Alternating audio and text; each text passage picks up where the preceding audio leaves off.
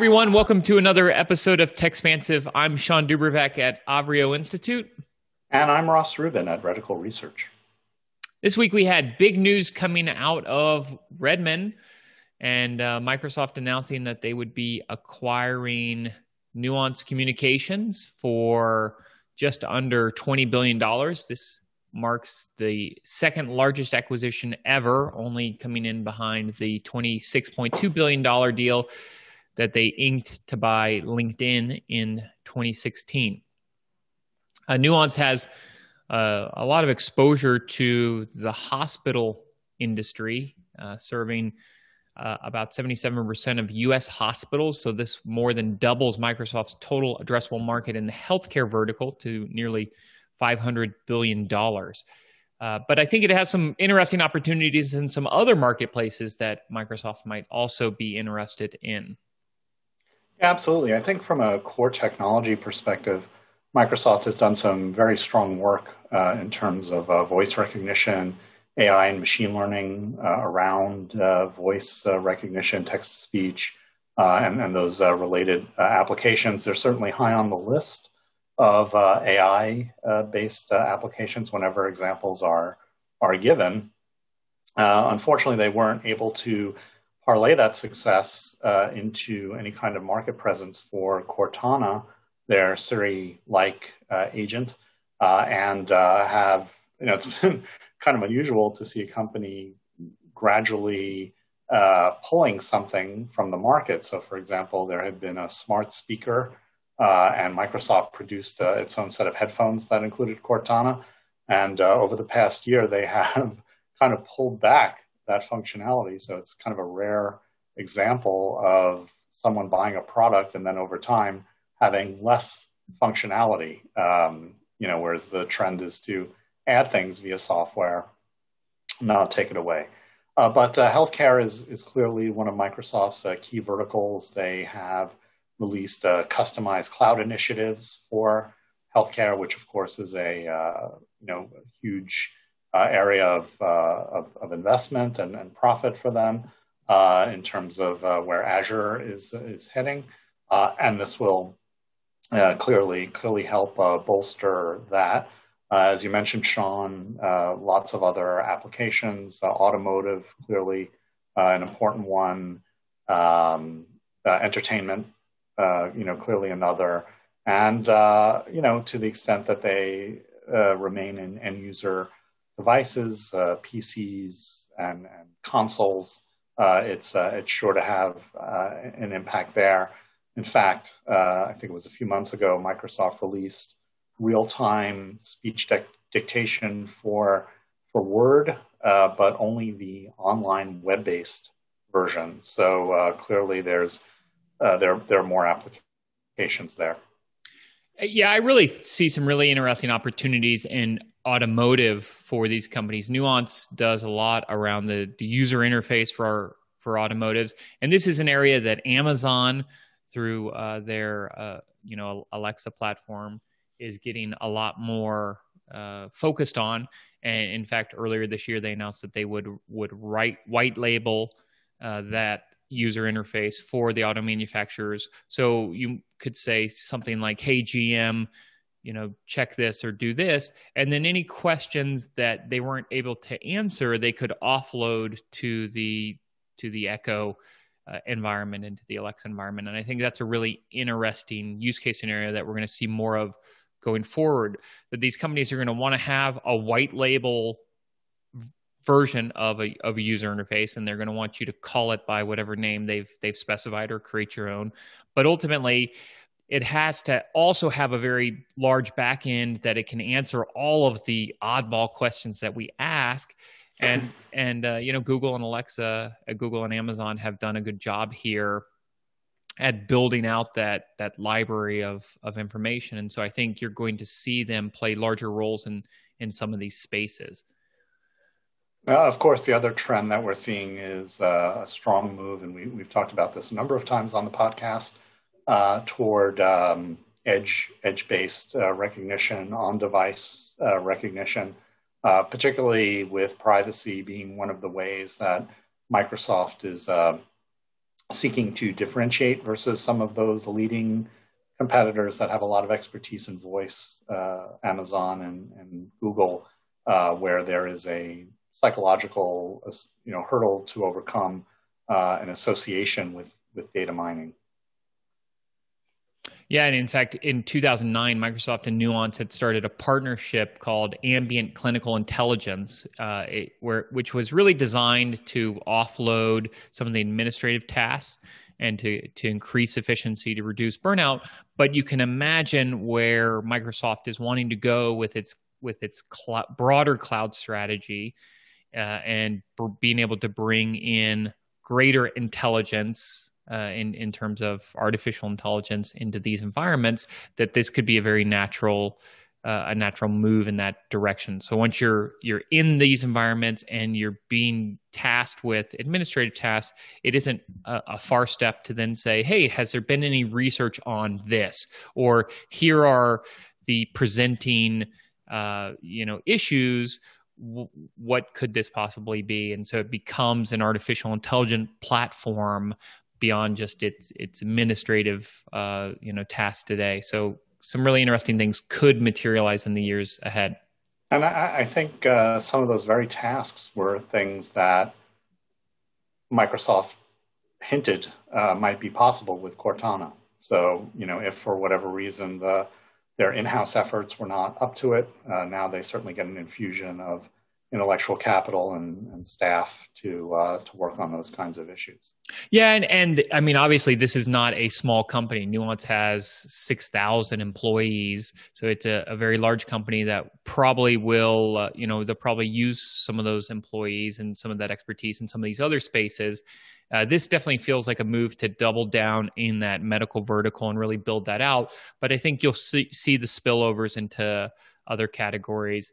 And that will help Microsoft. Clearly, they have ambitions in voice. And going back, I mean, they were one of the earliest companies to look at some of the voice recognition and natural language processing, going back to the 80s and 90s. So they've been at this for a long time now, and this is clearly dedicating resources to it, dedicating a significant amount to it, and building out what for them will be part of a much broader cloud strategy. And we saw other kind of related news this week. We saw that Google Assistant is now helping you to find your silenced iPhones, and it can also we're also seeing an expansion of Duplex. So we've talked about Duplex in the past on the podcast, and Duplex is expanding now to online food orders. So I think there's some really interesting things happening here, where it's interacting with the physical environment, and then you also, in the case of finding your misplaced phones in the house, but also when it comes to Duplex, it's helping you with the ordering process and the final checkout, automating some of those things. So more to come there, but you see Google also continuing to push in that direction using these interfaces.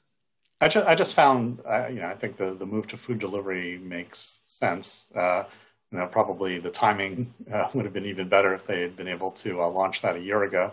But it is interesting because I don't think we've seen any real data or even a lot of anecdotal stuff on how well the appointments have been working. But again, maybe that's also pandemic related. I mean, for the past year, a lot of people have not been rushing out to get haircuts, schedule haircuts. Now they're broadening it. I'll take that as at least some evidence that it's working on some level. And to your point about voice control moving into lots of new applications and lots of new wake words being out there, even though a lot of folks say that the wake word is kind of an endangered species that will go away at some point.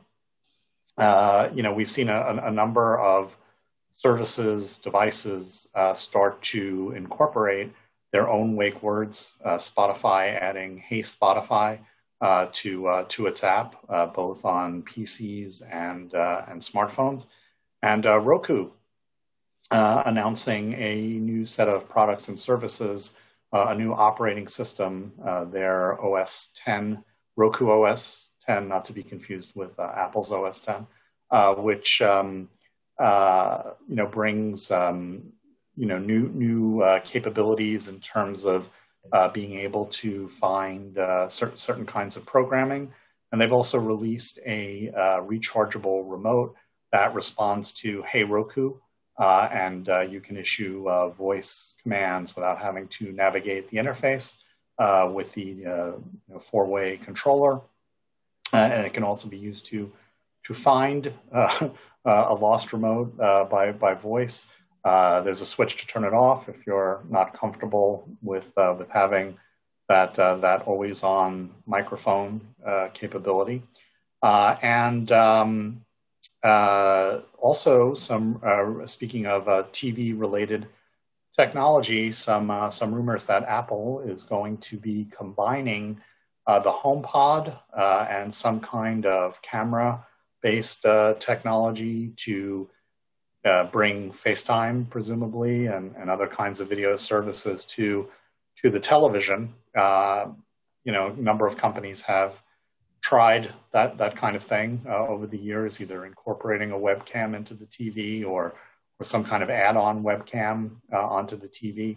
And outside of kind of professional video conferencing rooms, that hasn't really panned out, certainly in the consumer market. But that doesn't necessarily mean that, of course, it wouldn't work for Apple, which seems to have a way of implementing these things in a way that resonates.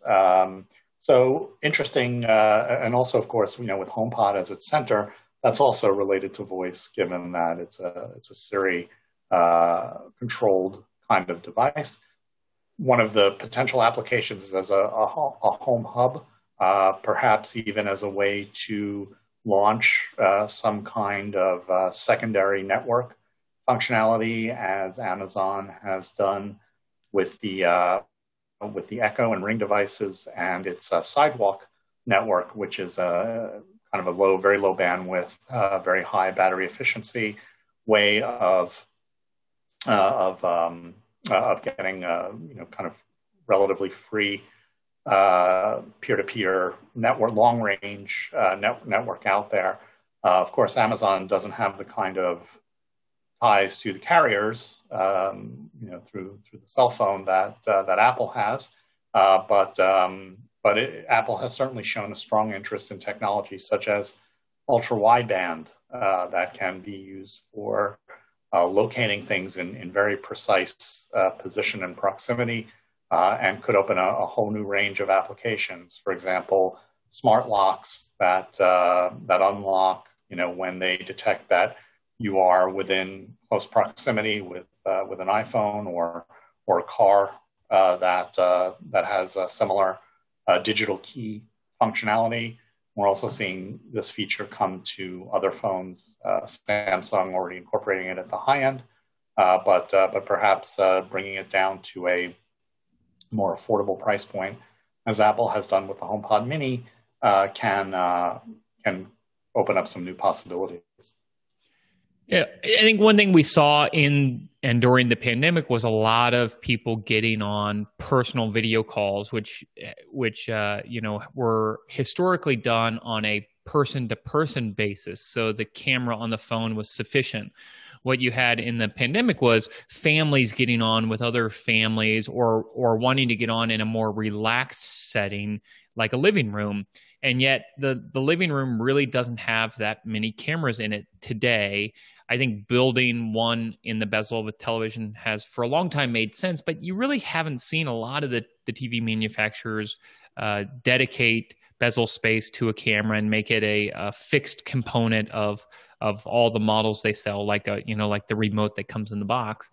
And so I think Apple could have a really interesting opportunity here if it's a wide angle camera that can capture a bunch of people in a room and then we'll watch that on the television. I know in my own household, we will watch Zoom calls. We'll get together on Zoom calls, and we'll AirPlay it to our television, and that kind of works, but it's not the perfect solution. And then you lose access to your phone ultimately, because it will only show what's on your phone. So being able to have a dedicated device that's connected to television, I think makes a lot of sense.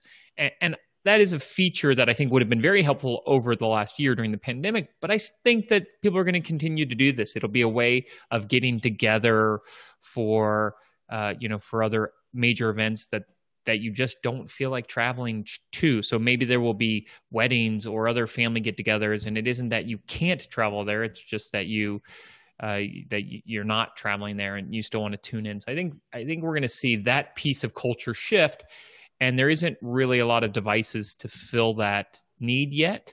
It's today pieced together by putting together a bunch of different devices. So it could be interesting. And Ross, as you pointed out, with Roku's new 4K HDR streamer, and all of these connected sets, you do wonder, do I need to buy an Apple TV set-top box? And I think increasingly the answer is probably not, because you're going to have a lot of the feature set built into either a television itself, or you'll be able to get it through something like a Roku sub $50 device. Yeah, sub $50 device, exactly. And so as much as Apple may or may not care about the hardware sale, I think there's still a big part of that organization that is a hardware company and wants to sell hardware and wants hardware in lots of rooms to take advantage of all these services. So I think you will see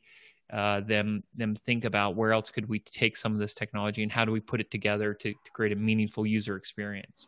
And to defend Apple TV a little bit, such a camera could be used the way it is used on the iPhone for face identification. In this way, increasingly there are a lot of TV services, Netflix, Hulu, a number of others that you launch up the service and the first thing is who's watching, right? So if you're in front of the TV, it could perhaps detect who's watching and tailor and personalize the experience.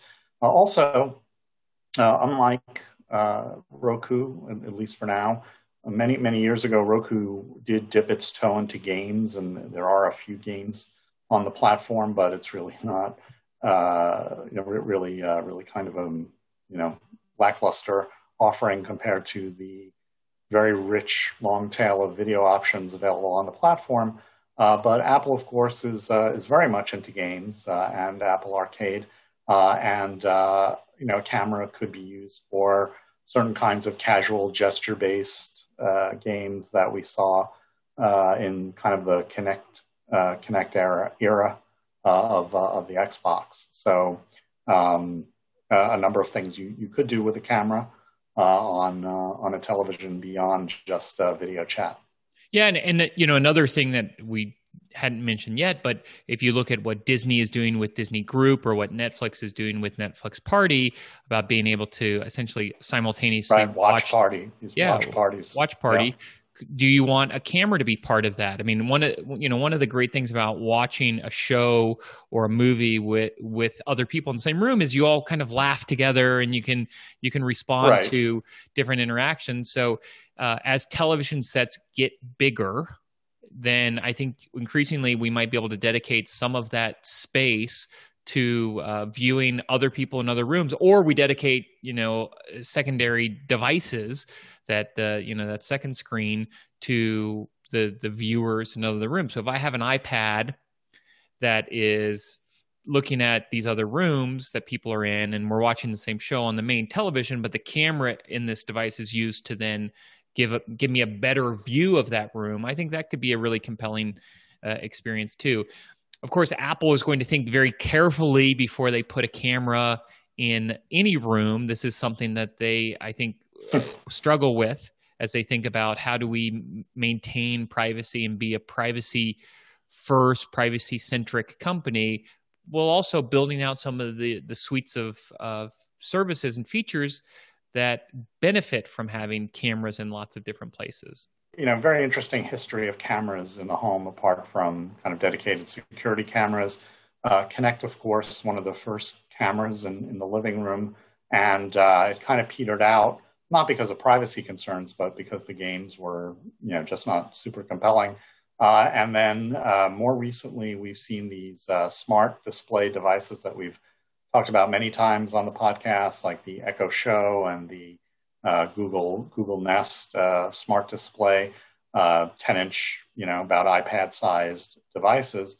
And those, I think, are making progress versus some of the smart speakers, certainly some of the more expensive premium smart speakers, because for about the same price, you're getting a richer experience with this visual feedback. And Sean, you were very early to tout those kinds of advantages, and so we're definitely seeing that come through now.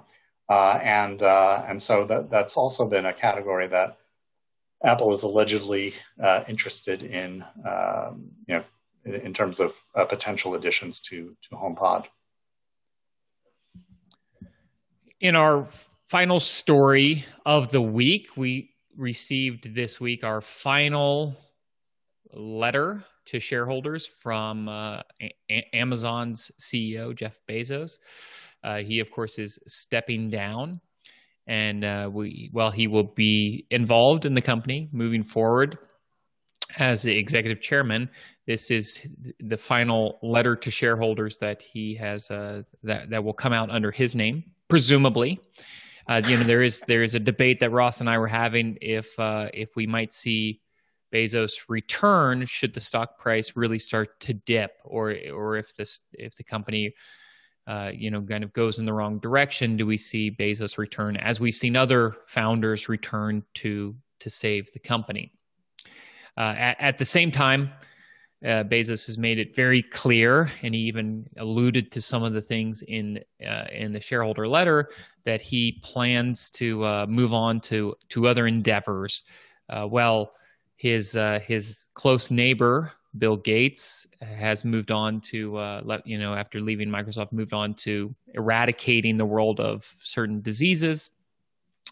Jeff wants to explore space ultimately, and plans to be very involved there. Though I anticipate he'll probably get involved other places. He owns the largest home in Washington, D.C., or the most expensive home in Washington, D.C.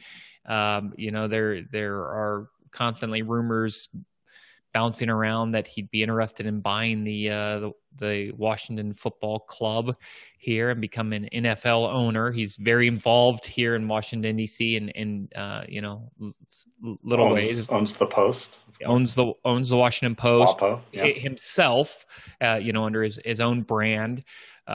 This is just outside of Washington, D.C., of course. In Crystal City is where they built the second headquarters for Amazon. So Amazon is increasingly having a large presence here. Of course, there's a lot of lobbying efforts that take place in this town today with all of the tech companies. So it'd be interesting to see how involved he gets in some other circles, but space is definitely one of his final frontiers as he looks beyond Amazon.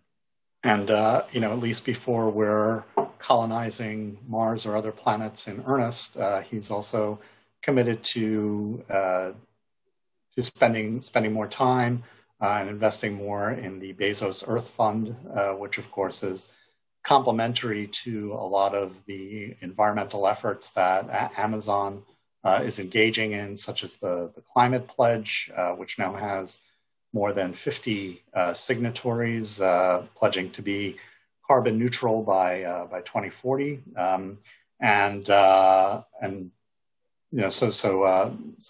but that's independent of Bezos's personal environmental efforts. And there were a lot of great stats in the letter. Yes. So if you haven't read it, I encourage you to go read it. It talks a fair amount in depth about how Amazon operates and gives you a view of how Amazon sees the world. And Jeff spent a fair amount of the letter really focused on creating value, not just for customers, but creating value in the world. And I think that is clearly where his mindset is. Ross, you hit on it, with the desire to become carbon neutral. And so, while you have seen lots of CEOs sign on and founders sign on to pledges of giving away the majority of their wealth, interestingly enough, Jeff Bezos hasn't really signed on to those, while his ex-wife has signed on to those pledges. But Jeff clearly does want to make an impact and wants to drive value broadly, not just at Amazon, but even beyond what Amazon does. And some to-dos, if you will, for incoming Amazon CEO Andy Jassy, who had previously run AWS. Of course, in the early days, Amazon branded itself as Earth's biggest bookstore, and then moved on to become just Earth's biggest store, and then focused on building its customer service reputation. And I would remember when, for a period of years, the company would tout its ACSI customer, very well recognized survey for customer service. It would tout its high, phenomenally high scores on that index on its homepage. And now, as he leaves Bezos, saying that in recognition, for example, of the recent union vote in Bessemer, Bezos saying that Amazon needs to commit to becoming not only Earth's best employer, but Earth's safest place to work, addressing some of the criticisms of the company and recognizing that there's more to do there. And as we always hear from Jeff Bezos, this is just day one. Right. So we will be hearing a lot more from him, not in terms of letters to shareholders from Amazon, presumably, ever again, but there will be certainly more letters to come, and a great focus on what comes after day one. Probably a great place to wrap this week's episode up. Thank you again for joining us here at Techspansive. I am Sean Dubervac, and you can find me on Twitter at Sean Dubervac. And I'm Ross Rubin. You can find me on Twitter at Ross Rubin. Thanks so much for listening.